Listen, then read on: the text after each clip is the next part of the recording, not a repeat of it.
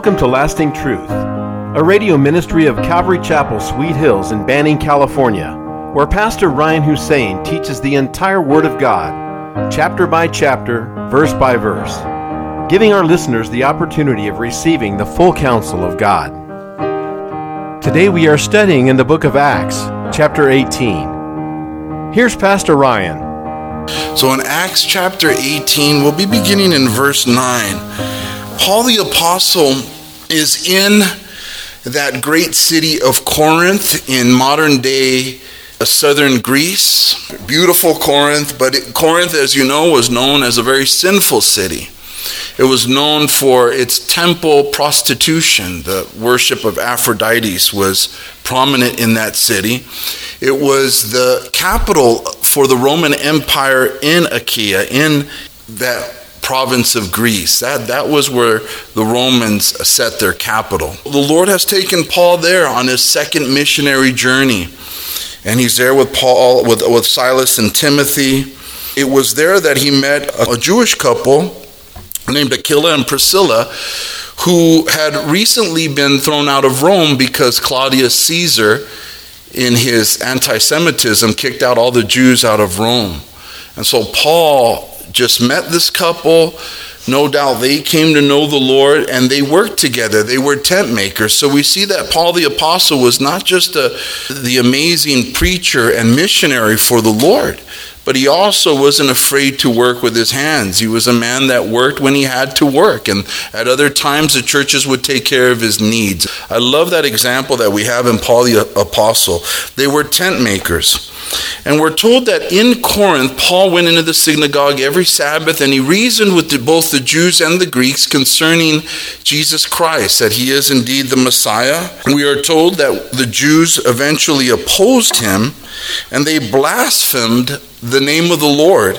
Paul shook off his garments against them as a sign. He just shook off the dust off his garments and told them, "Your blood be upon your own heads. I am clean from now on. I am going to the Gentiles."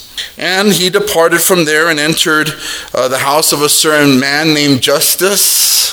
He lived next door to the synagogue, and so he stayed with him. And then Crispus, the ruler of the synagogue, actually came to faith in Jesus Christ himself, and he and both were baptized. And then the Lord had to encourage Paul, as we read last time we were together. The Lord had to encourage Paul the Apostle because Paul the Apostle was apprehensive. He was perhaps worried about the persecution that may come his way, because the Lord was doing such a mighty work in Corinth that usually when the Lord moves that way, Paul was used to being persecuted, and many in Corinth were coming to the Lord. And so the Lord told Paul in the night vision, "Paul, do not be afraid to speak. Keep speaking." He goes, "For I have many in this city." Wow, in that sinful city, the Lord had many who would come to know him. And that church in Corinth would be built and be strong. But he worried, and I just love how the Lord was there for him to encourage him to keep speaking, keep preaching. And he stayed a year and a half there teaching the Word of God. And so we begin there in verse 12. When Gallio was proconsul of Achaia, the Jews with one accord rose up against Paul and brought him to the judgment seat, saying, "This fellow persuades men to worship God contrary to the law." And when Paul was about to open his mouth, Gallio said to the Jews, "If it were a matter of wrongdoing or wicked crimes, O Jews, there would be reason why I should bear with you. But if it is a question of words and names and your own law, look to it yourselves, for I do not want to be judge of such matters." And he drove them from the judgment seat. Then all the Greeks took Sosthenes, the ruler of the synagogue, and beat him before the judgment seat. But Gallio took no notice of these things. And so the religious Jews, they arrest Paul and they take him to the judgment seat. They take him to the governor, the Roman governor, Gallio. And Gallio's a Roman governor and, not very interested in the religious laws of the Jews here. And right before Paul was about to give his defense, Gallio steps in and he tells the religious Jews, look, I'm not interested in this matter. Now, why would he? He's a Roman governor. Like, who cares about their religious laws? You can't blame the guy. Historians say about Gallio that he was a very kind and amiable and gracious governor. He was kind. He was reasonable, amiable. But he wasn't willing to hear this case because he didn't want to get in matters that he felt didn't really concern him. And they didn't. This is a civil governor here, a civil, they're bringing him before a civil judge, where this is a religious matter. But they want Paul to be punished nonetheless. But he would not hear what they would say, would not hear the case. But the historians say he was a very kind Roman ruler, Roman governor. The historians would also write that this kind governor, Gallio, would eventually end up killing himself. You can't stop to think what would have happened had he taken the case and listened to Paul's defense. What would have Paul the apostle have said to him? He would have preached the gospel to this Gallio. Would he have not? Of course he would have. Every time he gave a defense, it was sharing of his Messiah, Jesus Christ. But Gallio was a kind and reasonable man. And it gets me thinking to how many kind and reasonable people there are in this world who will not consider the case of Jesus Christ, who to them Christianity, faith in Jesus Christ, to them it seems trivial. It seems something that is for the poor and the weak-minded. It's for them. It's good for the suffering. But there's so many kind, reasonable people who think it's trivial, who think it's not sophisticated enough for them. And I wonder how many good and reasonable people are going to end up in hell and not go to heaven because they think Jesus Christ and his gospel message to be a trivial and simple thing. I'm reminded of when Jesus turned to his disciples in Luke 10, in verse 23 and 24. He turned to his disciples privately, and he said, "Blessed are the eyes which see the things you see. For I tell you that many prophets and kings have desired to see what you see and have not seen it, and to hear what you hear and have not heard it." Aren't those beautiful words that he said to them? Like, you get it. You see what kings and prophets have desired to see but have not seen it. The gospel is for anyone who will receive it. Anyone who is humble enough to be over themselves, to believe what God says concerning their sinful state, that they need a Savior, and his name is Jesus Christ, the Son of God, that if you put your faith in him and what he did on the cross in taking your place for your sins, if you believe that, and on the third day he was raised from the dead, if you believe that, then you shall be saved. You shall have eternal life, and all your sins shall be forgiven. People from all walks of life have accepted his message, but there are still some very reasonable but unreasonable people out there who may be kind and good citizens, and they pay their taxes, they're great neighbors, but at the end of the day, because they think Jesus Christ and his message to be trivial, they'll end up in hell. Don't get me wrong, according to man's standards, there are so many good people in hell. In their self-sufficiency, in Psalm 49 verse 6, it says, "Those who trust in their wealth and boast in the multitude of their riches, none of them can by any means redeem his brother, nor give to God a ransom for him, for the redemption of their souls is costly. And it shall cease forever, that he should continue to live eternally, and not see the pit. For he sees wise men die, likewise the fool and the senseless person perish, and leave their wealth to others. Their inner thought is that their houses will last forever, their dwelling places to all generations. They call their lands after their own names. Nevertheless, man, though in honor, does not remain. He is like a beast that perishes." Gallio ends up taking his life. Here he was, a successful Roman governor, the capital of the province of Achaia. He ends up taking his life. Because life without God, without Jesus Christ, is empty. It's unsatisfying. Nothing on this planet can satisfy but Jesus Christ. In Mark 10:25, Jesus will say, it is easier for a camel to go through the eye of a needle than for a rich man to enter the kingdom of God. I would say that concerning many, many, many intellects in this world who are too smart for their own good, and because of their higher education, they think it's too trivial or simple to believe in the fantasies of Christians. That's how they think. That's what they say. Not all. C.S. Lewis, Oxford teacher, atheist, came to know Jesus Christ. So it's hard but not impossible. As the Lord told Peter, with God all things are possible. And it's cool to see super smart people get in sometimes. In verse 18, so Paul still remained a good while.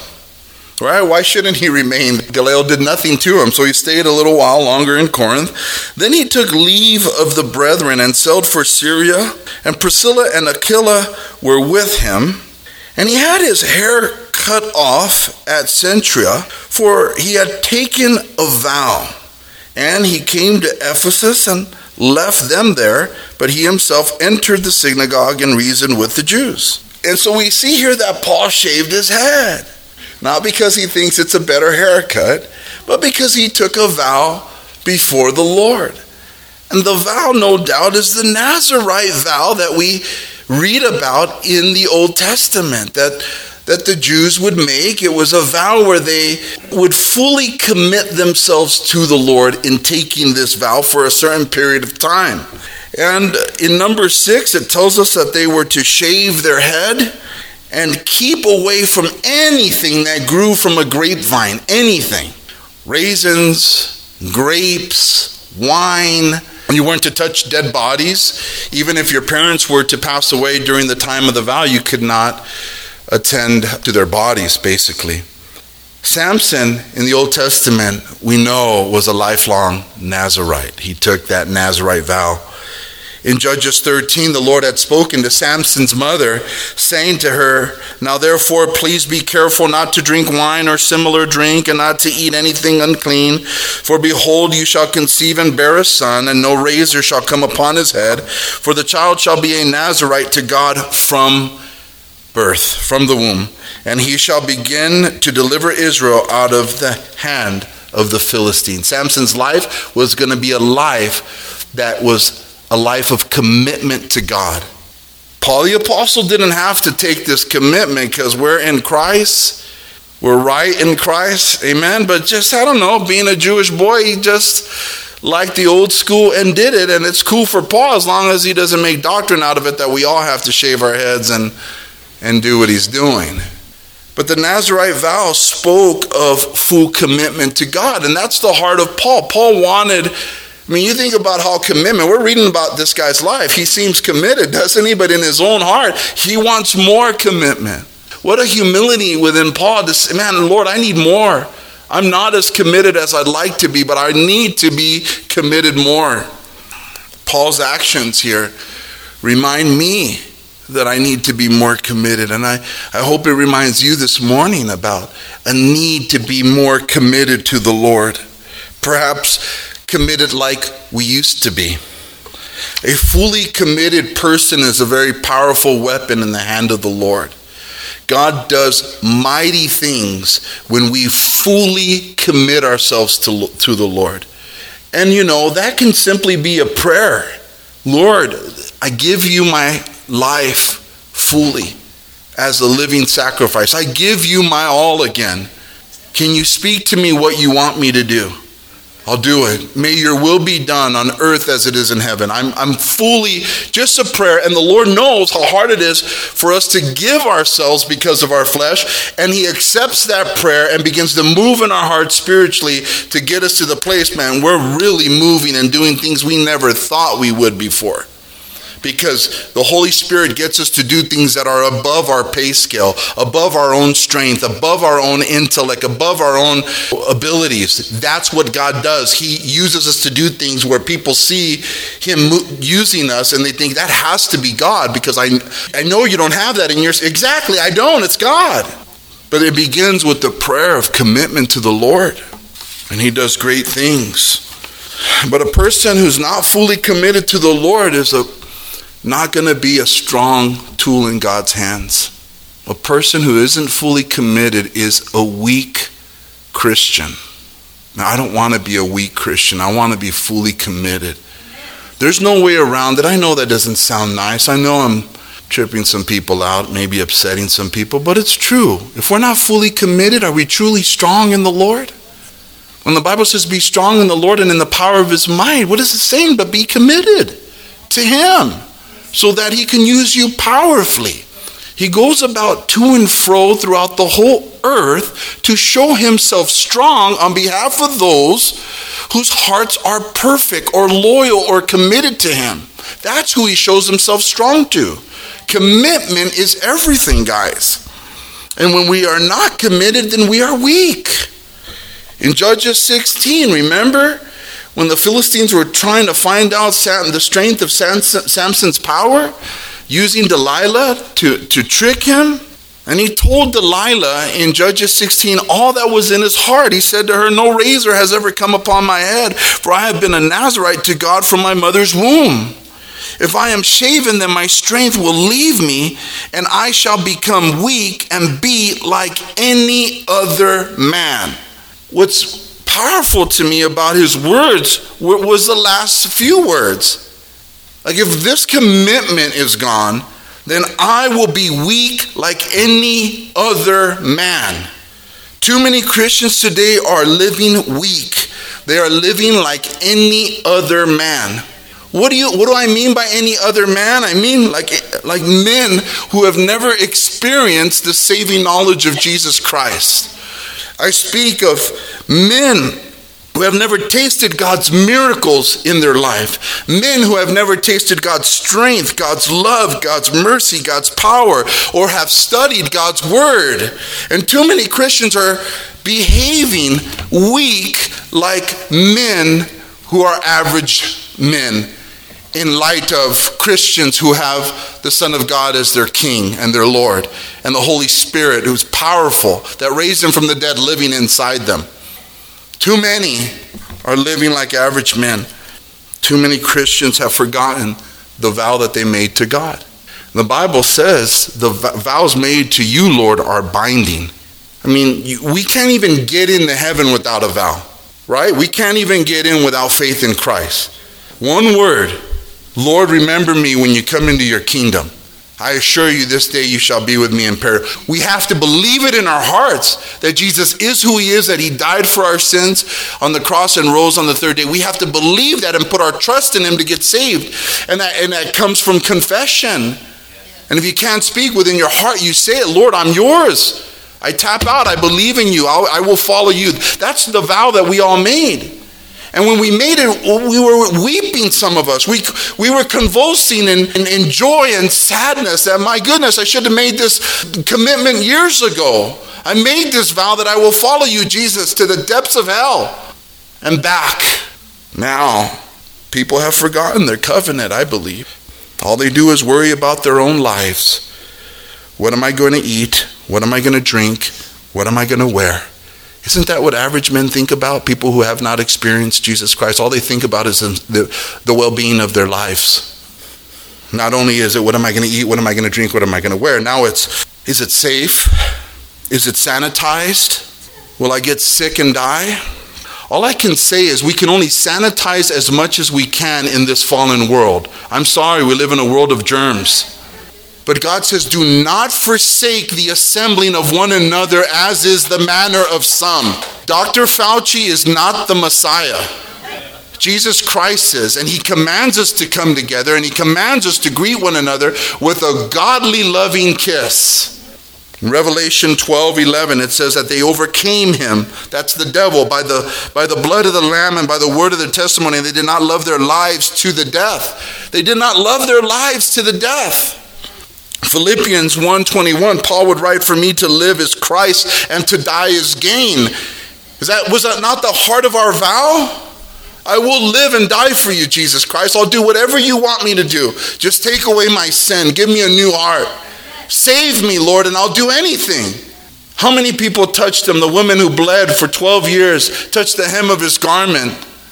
Paul the apostle, when he knew his time was coming, he was going to be martyred for the Lord. In Acts chapter 20, verse 22 through 24, he says to the Ephesian elders, he would say, and see, now I go bound in the Spirit to Jerusalem, not knowing the things that will happen to me there, except that the Holy Spirit testifies in every city, saying that chains and tribulations await me. But none of these things move me, nor do I count my life dear to myself, so that I may finish my race with joy and the ministry which I received from the Lord Jesus to testify to the gospel of the grace of God. He knew he was going to die and said, I don't care, because for the Lord I will die.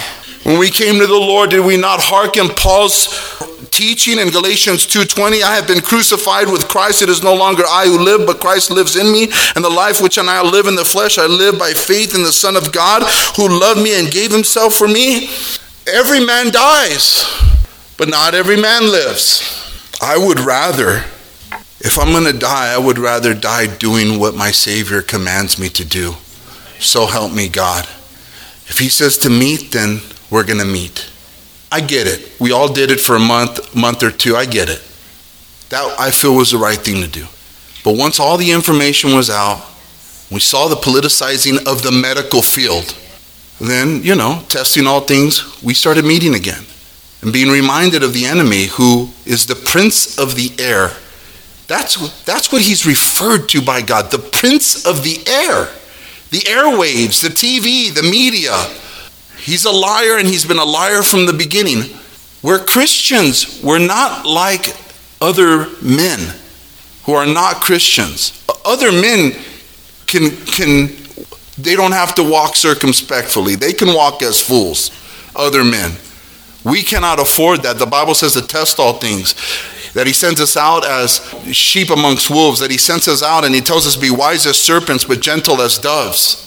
And if their lives are so important, then why are believers going to restaurants now? Why are they going on long walks now? Why are they not going to church but doing those things? Like my flesh doesn't want to just kick back?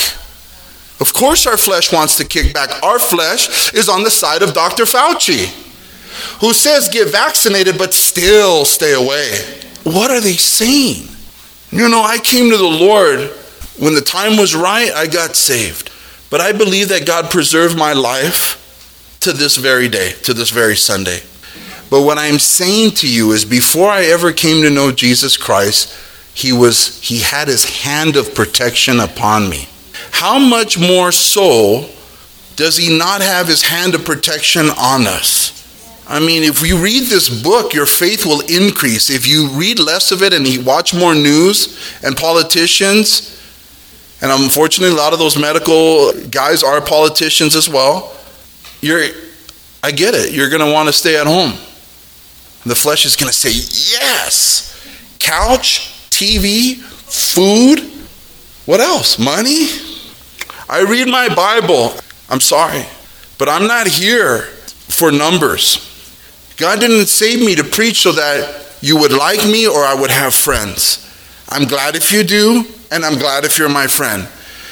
But God has called me to make disciples. I need to make disciples. That's what our church is about. These seeker-friendly churches, they have all of these vision statements. We're just teaching the word and making disciples. That's our vision statement, okay? If you need a vision statement, you want to be more like a business and, Burger King, we have it your way. We're a church, man. We're teaching the Bible. You tell them we don't need a slogan. We have a church verse. That's about it. I look to the hills, from hence comes my help. My help comes from the Lord who made heaven and earth. Psalm 121. He went to Ephesus, and he came to Ephesus and left them there, but he himself entered the synagogue and reasoned with the Jews in Ephesus. So Paul is in Ephesus on his way back, second missionary journey. Paul, if you remember back in Acts chapter 16, really wanted to go to Ephesus, but the Holy Spirit had said no. Thank you for joining us today at Lasting Truth Radio. If you're in the area, come out and join us for Sunday services at 10 a.m. or Wednesday evenings at 7 p.m. We are located at 3035 West Nicollet Street in Banning. You can also find us on YouTube or Instagram. If you would like to donate to our program, please do so on our website at ccsweethills.org and just hit the online giving tab. We hope you will continue to tune in as we journey through the entire Word of God with the teaching of Pastor Ryan Hussein at Calvary Chapel, Sweet Hills.